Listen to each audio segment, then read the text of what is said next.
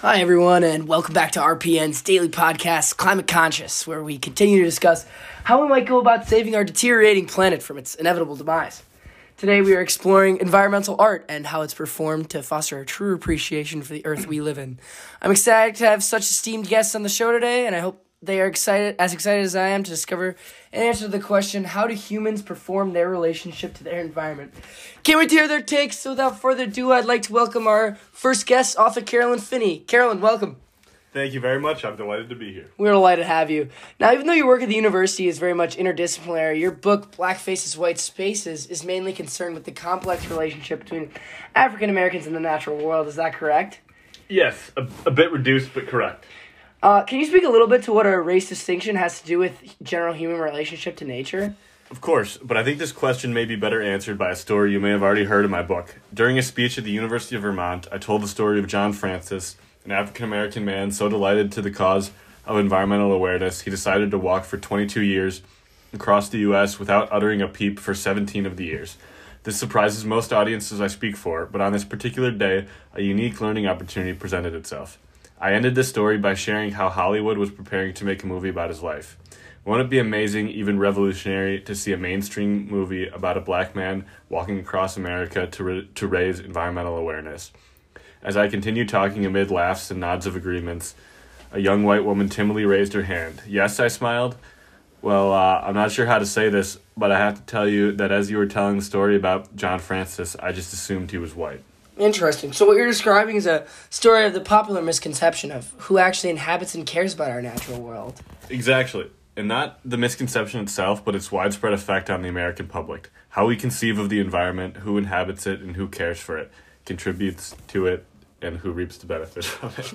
Obviously, these are heavy topics to explore and understand. What medium do you think is most effective to communicate the effects of this inequity?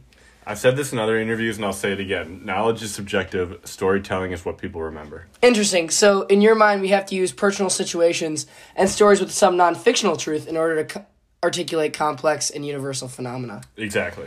Brilliant. Well, Carolyn, thank you so much for sharing. We love having you on the show today and hope to have you back soon. Ladies and gentlemen, our next guest, though not quite as lively as Carolyn Finney, has plenty to say on the human relationship with nature. Please welcome William Shakespeare. How art thou? I'm wonderful, thank you for asking. Now, I understand you have written several plays discussing environmental issues, but I think one of your most influential, and the one I would like to discuss on the show, is The Tempest, specifically your monologue for Caliban in Act 3. In this scene, Caliban rebukes Prospero for his harsh treatment, claiming, "This island's mine by Sycorax, my mother." What meaning did you intend to invoke in this line? Well, it's really quite simple. I just wanted to illuminate that our environment was intended to be shared. As a human race, collectively, we have continued to plunder with no regard for the environment around us. What we see, what we claim for ourselves without considering who endowed it or how to distribute it. Not only do we hoard it for only humans, we restrict it from each other as well, gluttonously reserving our portion with no regard for our neighbor's share. Very interesting. Now, later in the monologue, Caliban tries to punish Prospero to no avail by saying, "Cursed be that I did so, all the charms, beetles, bats light on you." What significance does nature's curse have in the relationship between humans and their environment? And why does this message have to come from Caliban? So, what I intended here, and what humans just can't seem to learn, is that our environmental interactions have permanent consequences regardless of whether they occur immediately or are cumulative. Caliban, representing the natural world, may not be able to castigate Prospero in this scene, but Prospero's maltreatment towards Caliban will return to hurt him later in the production, when Caliban hatches a plot to kill Prospero.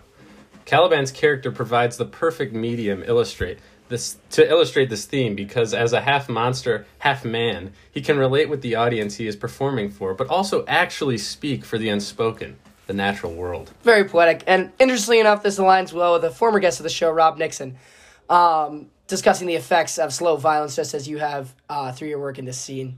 Well, William, it's great to have you and your insight today. Thank you.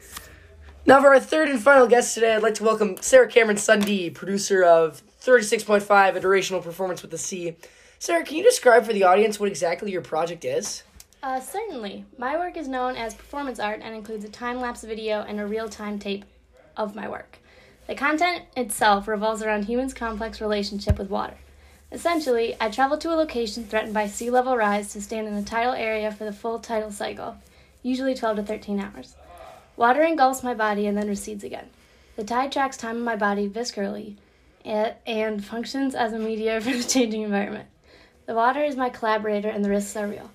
I stay present in the sensations, attempt to embody the ocean, and find a way to endure the struggle. Fascinating. Can you explain what the purpose of your work is and what you really want your audience to derive from it? I make live performance works and video works that play with scale and duration in order to investigate our human place in the environment. So simply by manipulating the extent and location of your performance without even including dialogue or action, you have to communicate humans' role in nature? Precisely. Truly beautiful. I'm certainly excited to see the finished product of your performances, and I wish you all the best in your future products. Our question at the beginning of the podcast was concerned with how humans perform their relationship to their environment. I think all three of these authors have helped to answer this question by demonstrating effective manners of performance.